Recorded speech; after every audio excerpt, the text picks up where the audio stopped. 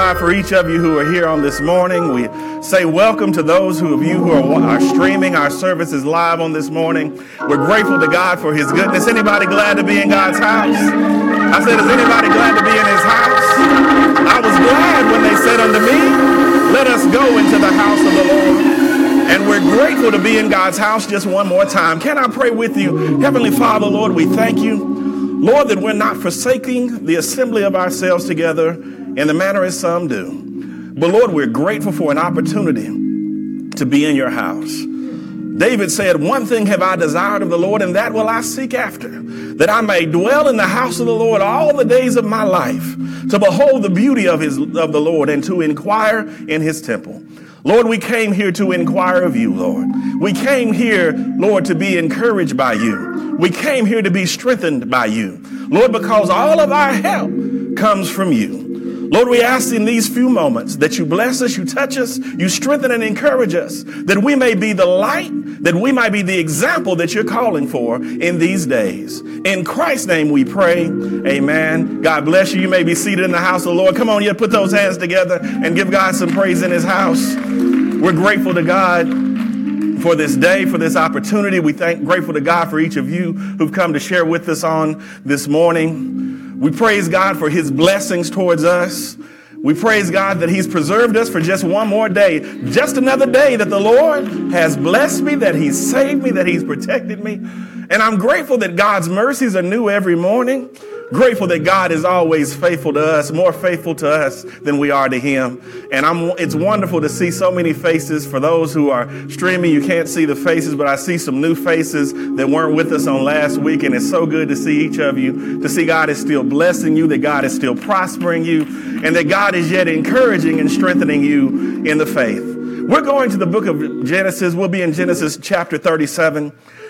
For those of you who will be following us along by stream, for those of you who are in the sanctuary and you have your Bibles or your devices where you read your Bibles, we'll be in Genesis 37. We'll be continuing from our series. We talked about this season. This is the fourth quarter. This is the fourth quarter. And while you're looking in your Bibles, for those who are streaming, I ask that you hashtag, we got this. That's what we've been sharing. We got this. No matter what may come our way, we've got this because we're not by ourselves. But as we said on last week, we know that God is with us. We're never alone because God is yet on our side. So hashtag we got this. While you're doing that, go ahead and tag somebody's name in the stream. Put their name there so that they'll be attached to this stream. They'll be attached to this message. Or share this message on your page or on your personal profile, or share it on a page or a group page that you're a part of, so that somebody else might be encouraged by the word as it goes forth. Again, that's Genesis chapter 37. And for the purpose of today, I'm going to only read verses 3 through 5 into your hearing. We're going to share a little bit more about the whole story as we share this morning. But for the purposes of our sharing, we're going to only focus our reading at this moment on Genesis 37, verses 3 through 5. I'm reading from the English Standard Version, so my version may vary a bit from yours. It says, now Israel loved Joseph more than any of his other sons, because he was the son of his old age. And he made him a robe of many colors. But when his brothers saw that their father loved him more than all his brothers, they hated him and could not speak peaceably to him. Now Joseph had a dream, and when he told it to his brothers, they hated him even more. Lord, open our hearts, our minds, and our spirits to be receptive to what you say in these moments. Lord, allow our own plans and our own thoughts to run headlong into your word. Lord, you course correct us, adjust us, that we might fall along the path of destiny. May these words illuminate our path, be a lamp unto our feet and a light unto our path. In Jesus' name, amen. We talked about 2020. We're in the fourth quarter. We're in the final quarter of the year. And for a subtopic this morning, I want to talk to you about who do you trust? Who do you trust? To give you context as to what I mean by that subject, asking who do you trust, I put it in the context of a game. Some of you know that I'm a big Tennessee Titans fan. They're playing their toughest game of the year this year. They're playing the Pittsburgh Steelers. And we'll see how that goes. We'll be praying for them. But at some point in the game, particularly in the fourth quarter, coaches have to make certain decisions. There are certain decisions that you make in the fourth quarter that you may not be as concerned about in the first quarter. In the first quarter, in the first half of a game, they give you several timeouts. And you don't care how you use those timeouts in the first half or in the first quarter because it's the first quarter. But as you get to the second half of the game, you become a little more stingy with using your timeouts. You plan them more carefully because it's the fourth quarter. You tighten some things up. You make sure that everything will fall in line with your game plan. And also, in the fourth quarter, let's be honest, there are certain players you might trust to play in the first quarter and the second quarter and maybe even the third quarter. But when it gets down to the fourth quarter, you only want to have the players that you really trust in the game. You want to have the players who you know if you're playing basketball, you don't need a player that turns the ball over every time and gives it to the other team. You don't need a player that won't play defense on the other end. You don't need a player that throws the ball away when they're trying to make a pass. In football, you need that running back that'll hold on to the ball. You don't need him fumbling all over the place. You don't need a wide receiver that's missing all of their passes. You don't need a quarterback that doesn't know how to secure the ball and make sure that he doesn't engage in any turnovers. What I'm saying is you're careful about who on your team is in the game in the fourth quarter. Basically, the question is, who do you trust? Who do you trust to be in the game in the fourth quarter? And that's something I want you to think about in your life. It's the fourth quarter of 2020. We've been through some things through the first three quarters, but this is a time for us to recover, to recoup, and to come out on top. And I'm asking you, on your team, who do you trust? Who do you trust? As it came to Joseph, we see in this story that Joseph was a dreamer. He shared his dreams with his brothers. Joseph also had favor from his father. And we're going to get into a little discussion of favor and how those around you may treat you if you have God's favor. Well, first thing I want you to understand, and for those who are taking notes, I want you to get this. People with no vision for themselves will try to limit your dreams. People with no vision for themselves will attempt to limit your dreams. They don't have a vision for themselves, but when you tell somebody else your dream or your vision, they have a lot of criticism. They have a lot of negative things to say. They don't have a vision for their own life, but they have negative things to say about your vision. You're trying to go to school and they have negative things to say. You're trying to start a business and they have negative things to say. You want to start a family and they have negative things to say. You're trying to get out of debt and get a hold of your finances, but they have negative things to say. You're trying to prepare to buy a house, to purchase a home, to buy a car. But every step along the way, you'll have people who have negative things to say about the vision that you have for your own life. I'm telling you, people who don't have a vision for themselves, for their own lives, will always have negative things to say about your dream. They'll always try to limit your dream. What do you mean by limit? You got to be careful because some people won't say don't do it, but they'll try to scale back your dream. You'll say, I want to buy 100 acres. They'll say, hey, slow down, buddy. Why don't you start with 20? You'll say, I want to open a daycare that serves 50 children. They'll say, hold on, slow down now. Why don't you just start with 5? Just start in your house. That way you don't have to get licensed and you don't have to go through all the hoops and the red tape. You'll say, I'm trying to pay off all my student loans and all my debt. They'll say, hold on, slow down. Why don't you do it just one thing at a time? What I'm telling you is they're not outright killing your dream, but they're trying to limit your dream. You're saying, I want to be a CEO. I want to be a vice president. I want to be a COO. And they'll be like, hold on, baby. Why don't you start in the mailroom? And just see how it goes. It's not that getting your foot in the door is not the right move, but when they put a limitation on where God can take you, that's where you have to question, who do I trust in the fourth quarter who's on my team? Who can I trust? Joseph found out quickly he could not trust his brothers. He could not trust his family. In Genesis 37:10, it says, but when Joseph told his father and his brothers his dream, his father rebuked him and said, what is this dream that you have dreamed? He's putting a limitation upon what God has shown him. And when God shows you, baby, you have to be confident in your relationship with God.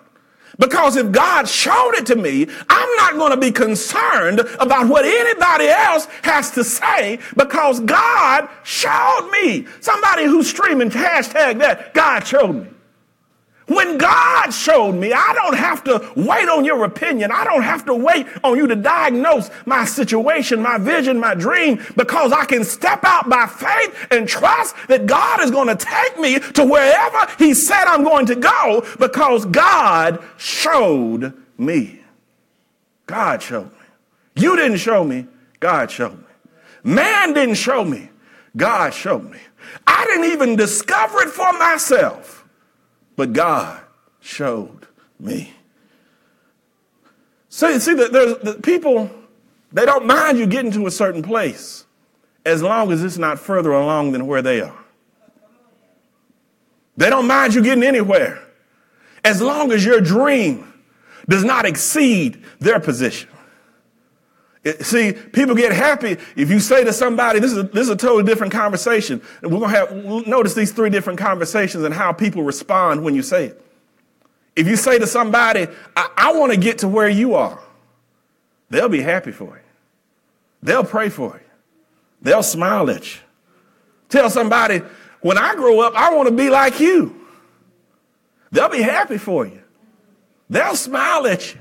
They'll pray for you. But listen to this third conversation. But as soon as you say, I want to get beyond where you are, then you get a little limit. You're like, hold on, you get a whole different look. You might not get a smile, and you're certainly not going to get a prayer. Come on now. Because when you desire to do something that exceeds the level where they are, their whole demeanor changes. Their whole disposition changes. I remember when Elisha was talking to Elijah, Elisha didn't say, I want your spirit. You know what Elisha said? Elisha said, I want a double portion of your spirit. Elisha said, well, now that's a different conversation. He didn't hate on him, but he said, now, do understand this. If you want double, he says, it's going to cost you something. It's going to cost you something. Don't anticipate that you're going to get to the next level without there being a process, without it costing you something. And that's the problem today. We have too many sermons, too many preachers, and too many religions that are teaching that you get to a certain place without it costing you anything. We're raising a generation of children who think that they can receive things without it costing them anything, without them having to work for it. Elijah was having to impart to Elisha, you want a double portion of my spirit, but let me explain something to you. You weren't there when I was out in the wilderness, and I laid down and I asked the Lord to just take my life because I was so discouraged. You weren't with me when I stood in the palace and had to declare the word of the Lord before Jezebel, and she had put out a hit on my life, and I felt like I was the only voice that was speaking for God. You weren't there with me right there. I want you to understand that whatever you attain, whatever God gives you, whatever path God puts you on, it's yet going to cost you something. Yes, I can do all things through Christ that strengthens me. What I mean by that is I can do anything that God has declared that I'm going to do. I can have anything that God has declared that I'm going to have. I can be anything that God has declared that I'm going to be. But you know what? I still have to take on the whole armor of God, so that I'll be able to stand in the evil day. My trial is yet coming. My storm is yet coming. And even though I'm striving to get to the place where God has promised me, it's yet going to cost me something. I have to be prepared for resistance. I have to be prepared for the storm. Those who know science know that airplanes can't fly without resistance. Can't fly without resistance. It can't fly the car. You say, well, I don't have to fly. I'll just drive my car. Baby, cars can't drive without resistance. It's the resistance of your tires and the rubber on the road that causes the car to move. You cannot move without resistance. The only thing that doesn't require resistance is you staying right where you are. Just stay there. Don't want nothing. Don't desire nothing. Don't reach for anything. Don't try to go anywhere. Don't try to go to another level. Don't try and reach another dimension. Just stay where you are, stay stuck there, and don't desire anything else. That's the only thing that doesn't require resistance. Everything else requires resistance. All forward movement requires resistance. So if you want to go higher, if you want better, if you desire to be greater than where you are right now, understand it's going to cost you something, and along with your progress comes resistance. Joseph saw resistance. He couldn't even get out of his house before he got resistance. He had resistance inside the house. I want somebody to get that. He didn't have to go outside to find haters. There were haters that were related to him, that shared his own blood. There were haters in his own house. Even before he could tell his dream to a stranger and they get mad and upset with him, he found resistance in his own house. Just imagine the frustration of thinking that I know I can share my dream with these people because they're my relatives, they're my blood, they're my family. They're my family. Family is going to stick together. Family is going to help me out. Family is not going to get upset if I get ahead. But yet he found resistance in his own house. Let me tell you something. You'll find out who your friends are when you aspire to a level that's higher than they can imagine. You'll find out who your friends are when you aspire to a level that they cannot imagine. One thing about it, found out as a parent, you always want your children to do better. You always want your children to do better. Why can't we have that same feeling and compassion towards other people? I know I want my children to do better. I know even right now, my sons, they're in college now, and my son was bringing me a problem, a calculus problem the other day, and I was working on it, and I was trying to dust my brain off, trying to remember some things that I hadn't attacked since high school. But what I'm seeing is him going to another level that's beyond where I am. And you know what? I don't get mad about it. I get excited about it. I get excited for the progress to see my children aspiring and desiring to go to another level that it's even beyond me. And that's how we ought to feel about our friends, our associates, those who are around us. We shouldn't hate on them. We shouldn't try to pull them down. But when they go to a level that's beyond us, that's beyond where we are, that's beyond our aspirations and our understanding, we ought to praise God for them. Be their biggest supporter. Be the voice in that head that tells them to keep on going and to go on higher. But Joseph couldn't find that even in his own family. Couldn't find it in his family. You can't confine your destiny to the limits of your friend's imagination. And I want you to write that down. You cannot confine your destiny to the limits of your friend's imagination. Never confine your destiny to the limits of your friend's imagination. What am I saying? That means if your friend can't conceive it, don't stop dreaming it. Just because your friends can't understand it, don't stop dreaming it. Just because your family and friends don't get it, baby, that does not invalidate your dream. When God gives you something, it does not require validation. You know what? When they're in the Robert's Rules of Order, they require, someone speaks emotion, And they're saying, can I get a second? Can I get a second? Because the motion cannot pass until someone seconds it. The motion cannot even go to a vote until someone seconds it. According to the Robert's Rules of Order, it always requires a second.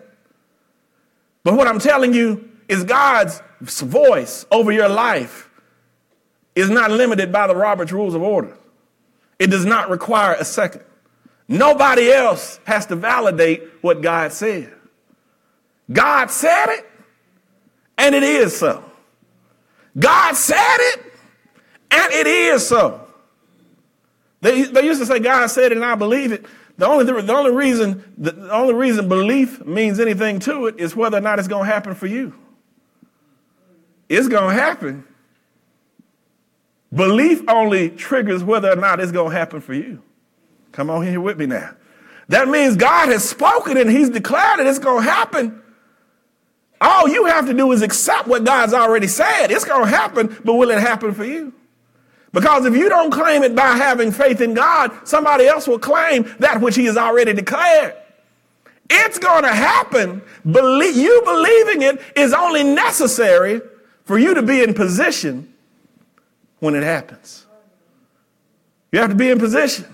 Because if you don't believe it, you won't be in position.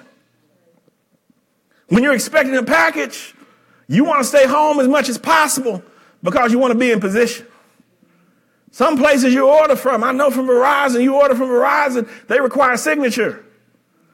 They're going to send something to your house, but if you're not there, they won't deliver it if you're not there to sign for it. So if you want to receive it, you got to stay home and be in position. So if you believe it's coming, you stay in position to receive that which is coming. What I'm telling you of the blessings of God, they're going forth, they're coming out. When he speaks it, it's happening. The only question is, do you have enough faith to be in position when it happens? Because when he speaks it, it is so. When he says it, it's already done. In the beginning, God created the heavens and the earth. He more spoke it than created it. God said it, and it was so. Let there be light. When he spoke it, it happened. And that's how God operates. When he speaks it, it happens. The only question is whether or not your faith will keep you in position to receive what God's doing. Somebody just yell that out with me. Say, stay in position. You find out where your friends are when you aspire to a level that's higher than they can imagine, and you can never confine your destiny to the limits of your friends' imagination. This is what I call vision vampires.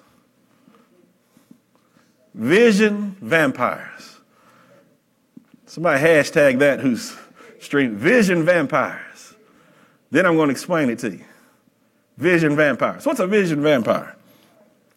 They try to latch on to you and help you define your destiny and your vision.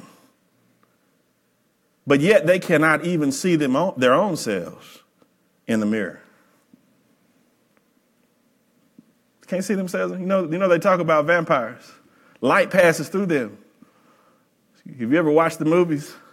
When they get in front of the mirror, they can't see themselves. That's why I'm calling them vision vampires.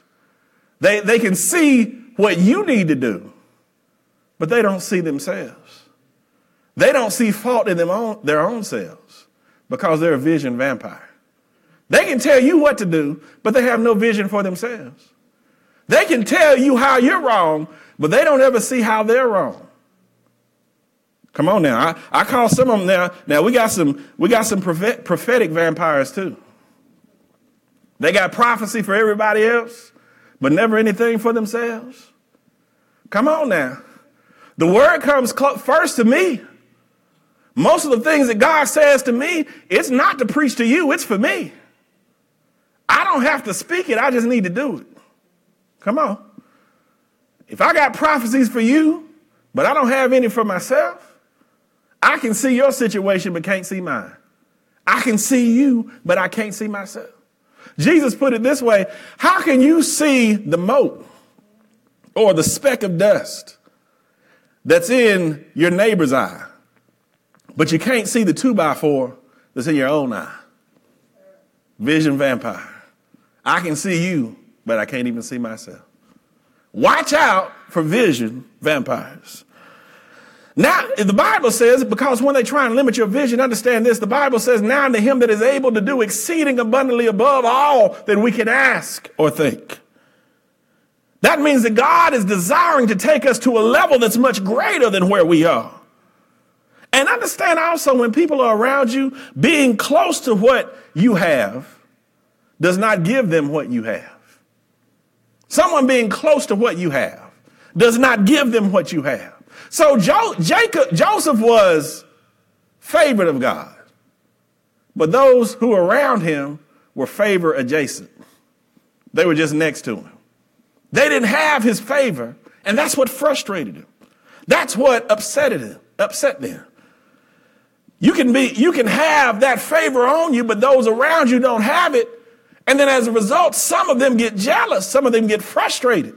Some of them don't know how to treat you. What does the Bible say? The word here says that the brothers couldn't even speak peacefully to Joseph. They were so frustrated and filled with jealousy out of their minds to the fact that they couldn't even speak peacefully to him. And you know that's hard. Some of y'all know there's some folks you have trouble speaking to. Where my real folks at? You know, there's some of y'all go to family reunions and be like, she got about one time and she say something crazy. Come on, y'all. Y'all know you do it. She say something crazy. I'm on my last nerve already. She got one time to say something crazy. If she look at me crazy, I'm going to set it off up in here. You know that some people you have trouble speaking peacefully to. And that's what Joseph's brothers were like. They were so filled with rage, so filled with envy, so filled with jealousy. For Joseph, they couldn't even speak peacefully to him. They didn't even try to. Because they were adjacent to his favor. They knew he was favored of his father. And yet that favor did not trickle down to them. They probably would have preferred if he just moved away. Some of them are like, well, I'm too saved to wish that he'll die. I just wish he'd move away. Come on now. Y'all know some of y'all done said that. Some of y'all done said it. Do I need to tell you how some of y'all done said it? Some of y'all done said that about some folks in Washington. I'm not wishing they die. I just wish they move away.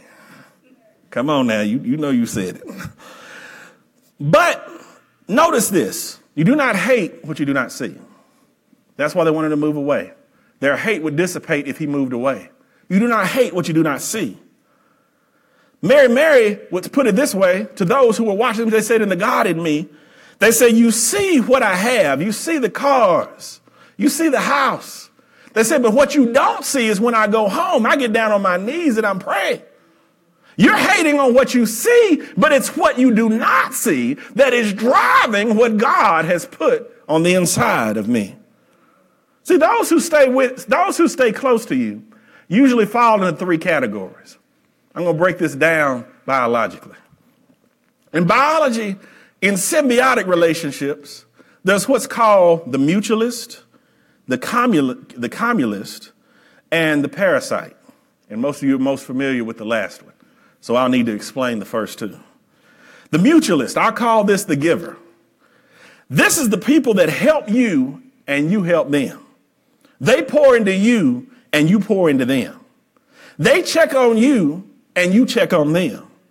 You give them gifts and they give you gifts.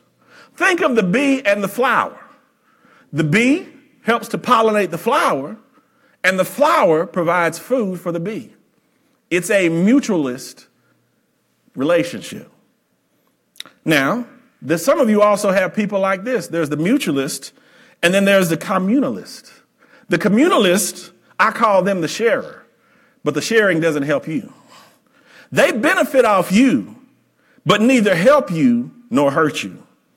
Think of the person that rides with you to work. They ride with you to work, but don't give you any gas money.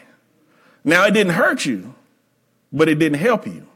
But they certainly received a benefit. They got the benefit of a free ride. So even though they were helped, you were not hurt. That is what is called the communalist. Think of it in nature, the bird that lives in the tree.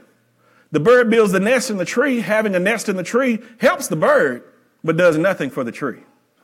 But it does no harm to the tree as well. The final thing I want to talk to you, and I'm telling you, this is how you diagnose people in your life. The final one I want to talk to you about is the parasite. The parasite is the taker.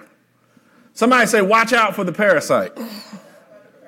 Those online tag that put that in the comments. Watch out for the parasite. The parasite benefits off of you, and then they hurt you. Not only do they benefit off of you, and not only do they not help you, but then they hurt you. You pour into them, and you pour so much into them that it drains you and exhausts you. Come on in here. Where are my real people at? I know you've been in a relationship like that. The person you have to spend so much time encouraging them that when you leave, you're drained, you're depressed, you're frustrated. The person who always they're trying to get money from you, but they never give any back, to the point where they're draining all your own resources. Your resources are drained, and now you help them, but now you broke. I'm talking about the parasite.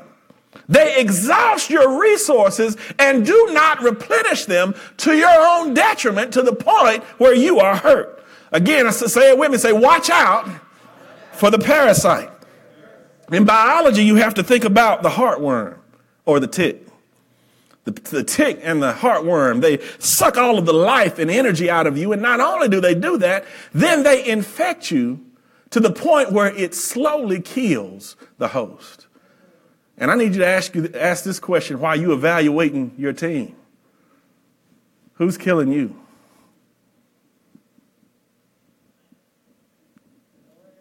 Who's killing you? Who on your team is killing you? There's a movie out when I was young. It's called The Sandlot. In this movie, this kid was making a lot of mistakes, and the line is, "You're killing me, Smalls." You're killing me. Who's killing you? Who can you not trust in the fourth quarter? Who's draining all your resources and your energy? Who's not only not providing you a benefit, but they're taking so much from you that it's putting stress on your own spirit, on your own mind, on your own body. Think about it. Who's killing you? The question is, and I want you to get this. This is a write down right here. Can you still love me when you cannot reach me? Can you still love me when you cannot reach me? I've told you the story about the fox. The fox trained his eyes on a vine of grapes that had trained itself around a tree. The vine had wrapped itself around the tree to the point that it had a succulent group of grapes that was hanging high from a branch. The fox saw the succulent group of grapes and he desired it. He wanted it. He coveted those grapes. They looked tasty and juicy to the fox. So the fox went up, sauntered up, and just tried to jump and fell so far short that he had no chance of reaching the grapes with that effort.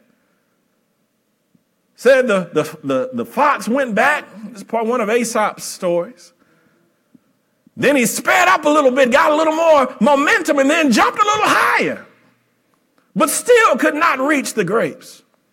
He tried different strategies. He tried to gain more momentum. He tried to go further back. He tried to jump higher, but despite all of his efforts, he was unable to reach the grapes.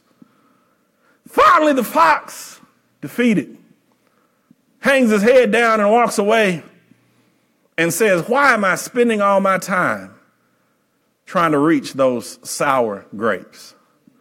Now, first they were tasty, but since he couldn't reach them, he calls them sour. People hate on what they cannot touch. People hate on what they cannot reach. And some of your friends, check your team. Check your team, hashtag that, check your team. There are some people that are on your team as long as they can reach you, as long as they can touch you, As long as you're close enough to be in a symbiotic relationship with them. As long as they can gain from what you have. As long as they can share in your success. As long as they can grab a little of the spotlight when the light hits you. They'll be with you. But as soon as you're out of reach and as soon as they can't touch you, then they hate you. Because people hate what they cannot touch. Check your team. Find out the answer to the question. Can you still love me when you cannot reach him? What was Joseph's brother's biggest problem? And I began to think about this. What was their biggest problem? What was the biggest issue that they had with Joseph's dreams and Joseph's coat? When I thought about it, it was lack of vision. Get this. You'll never hear what's in me if you cannot appreciate what's on me. You'll never hear what's in me if you can never see or appreciate what's on me. The best example I can give to you of this is my son Joseph. Many of you know the story, Joseph's story. It's a miracle. It's a blessing.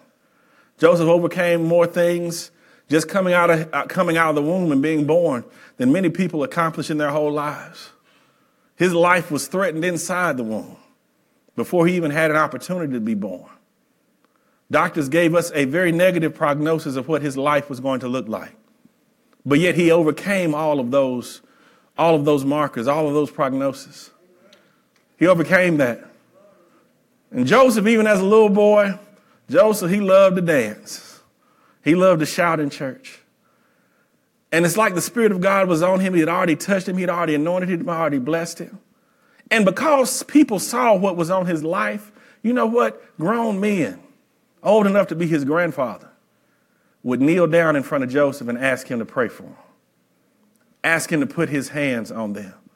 Because they wanted a part of the anointing and the blessing and the favor that they saw on his life. And the reason they wanted to hear from him and he began to speak and began to minister, the reason people wanted to hear what was in him is because they saw what was on him. They saw God's favor, God's anointing, and God's blessings on his life. So they wanted to hear what he had to say. They wanted to hear the power of his testimony. And the only reason they wanted it, the only reason they desired it, the only reason they appreciated what was in him is because they already could see what was on him. You'll never hear what's in me if you don't appreciate what's on me.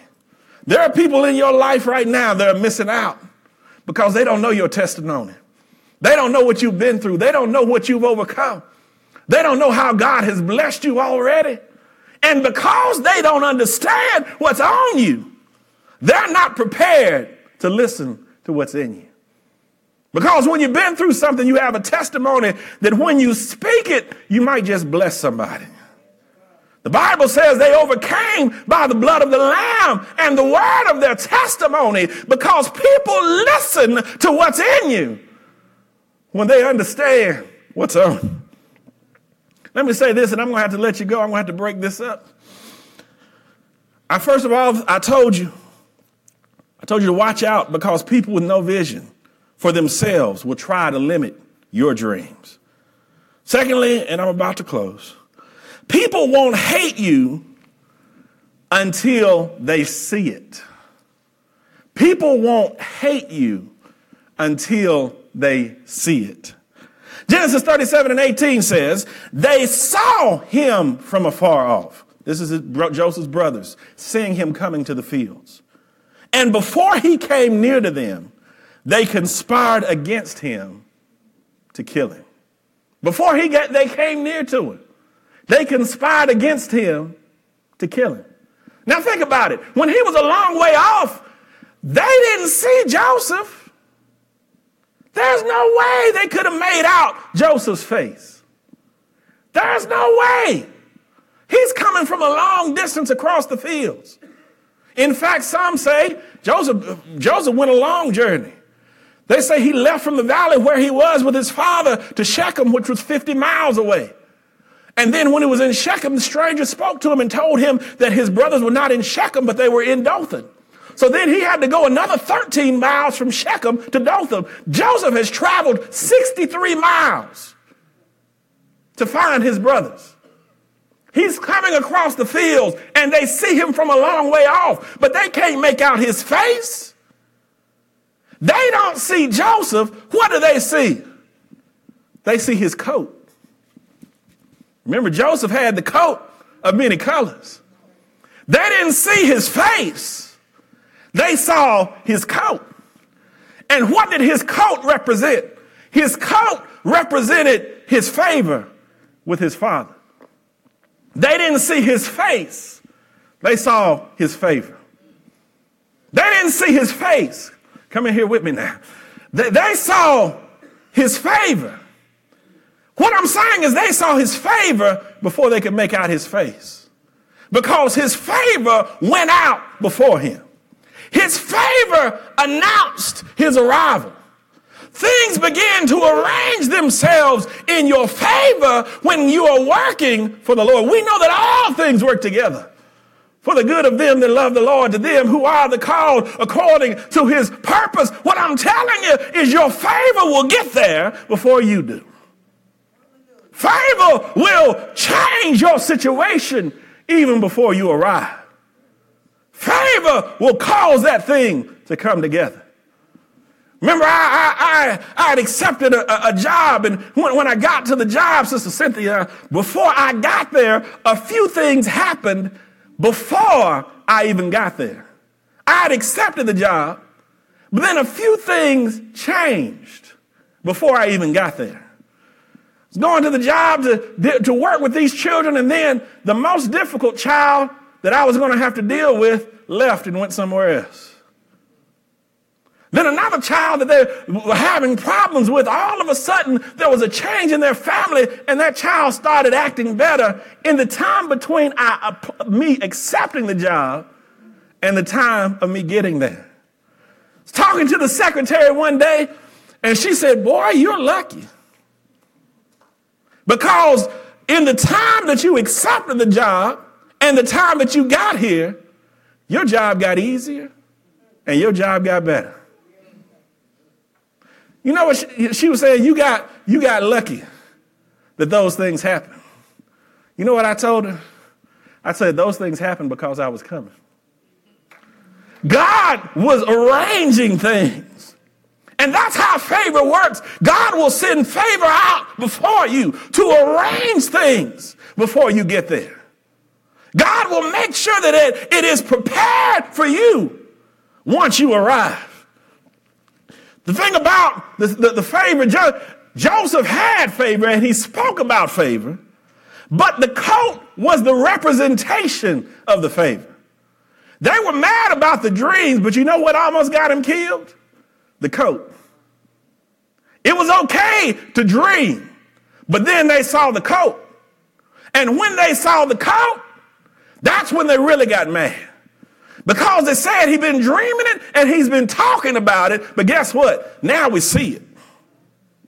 Told you they won't get mad until they see it.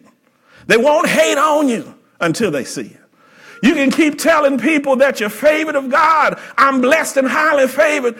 They won't get upset when you say it, but as soon as they see it, that's when people get mad.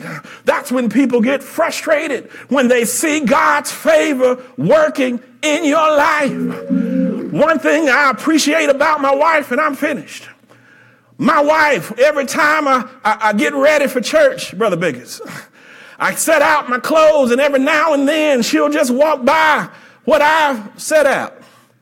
And for those who are husbands, you understand how this works. She won't say, "You don't need to wear that."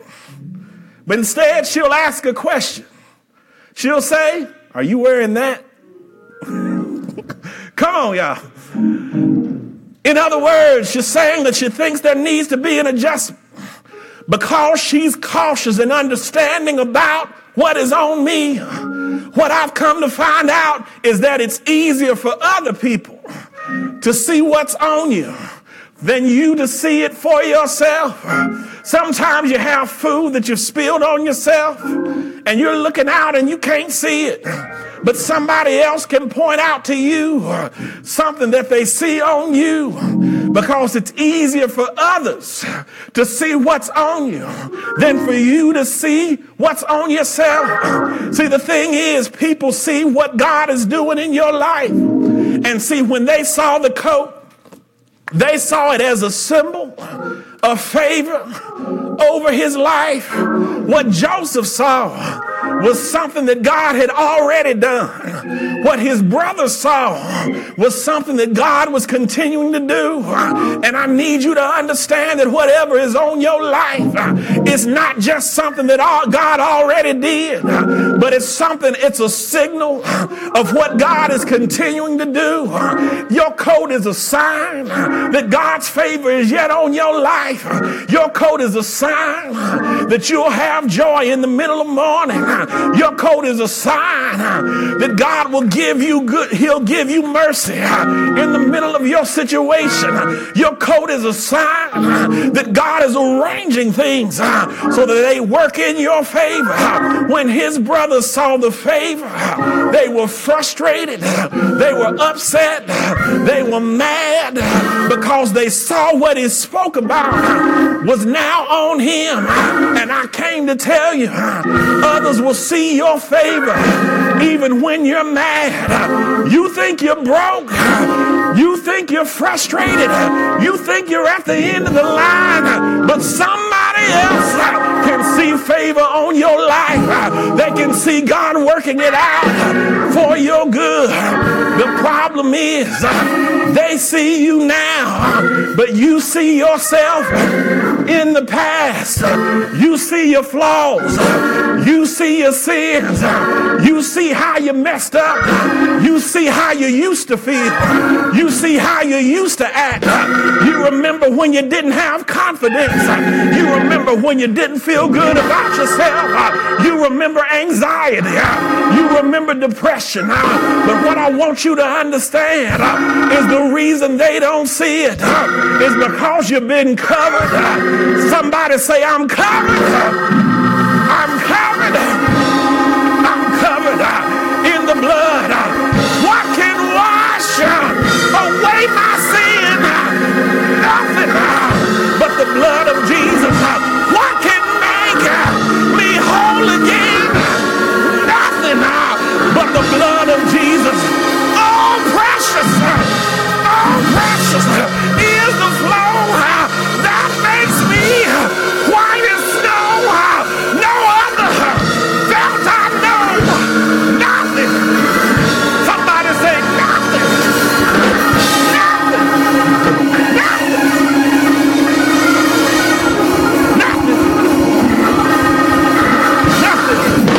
Nothing but the blood of Jesus.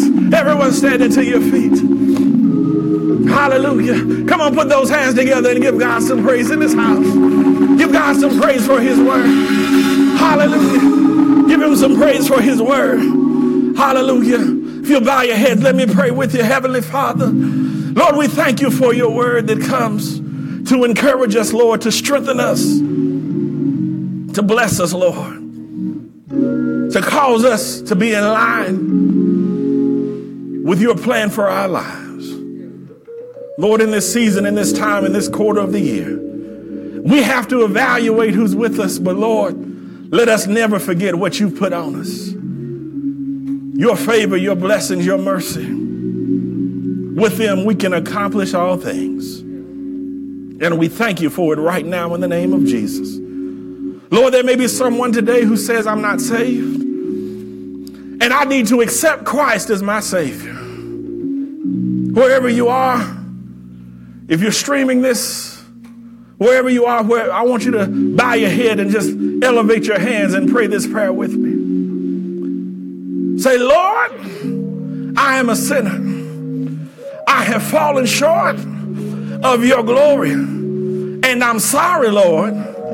I'm sorry for all of my sin. Please forgive me. Lord, I need you to wash my heart. Wash my mind. Wash me all over, Lord. Create within me a clean heart and renew a right spirit within me. Lord, I believe in my heart and I confess with my mouth that Jesus Christ was crucified. He died and was buried, but rose again with all power in his hand.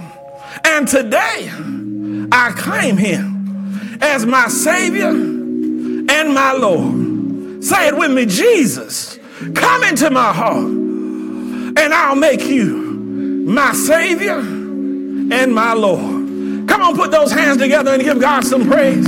If you say that prayer by faith, if you say it with commitment in your heart, then you are saved. You are saved. You are saved. For those of you who are streaming online, I want to let you know that if you've accepted God's salvation, his gift of forgiveness over your life, why don't you get connected to a church? You can connect to Bright Temple by texting Bright Temple to 66866.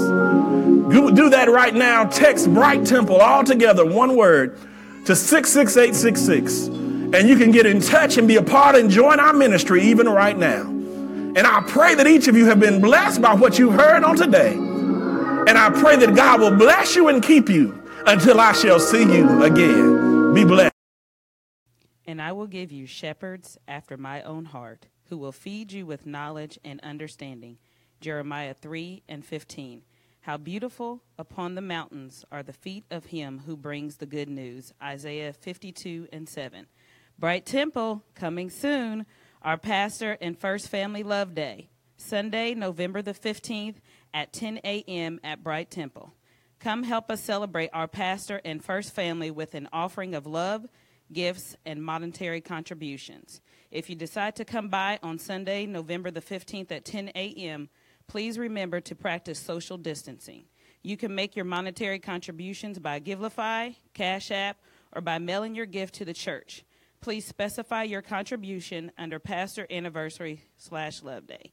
Thank you in advance for helping us celebrate our pastor and First Family. I hope and pray that each of you were touched and inspired by our service today. If you wish to partner with us, you can do so by Givelify.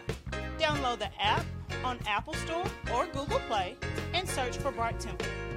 If you wish to partner with us on Cash App, just look for Bright Temple in the 2 line, and in the 4 line, tell us the purpose of your gift. If you would rather mail your gift, you can mail us at Bright Temple, Post Office Box 453, Shelbyville, Tennessee, 37162. Thanks in advance for your generosity, and we pray God's blessings on you and your gift.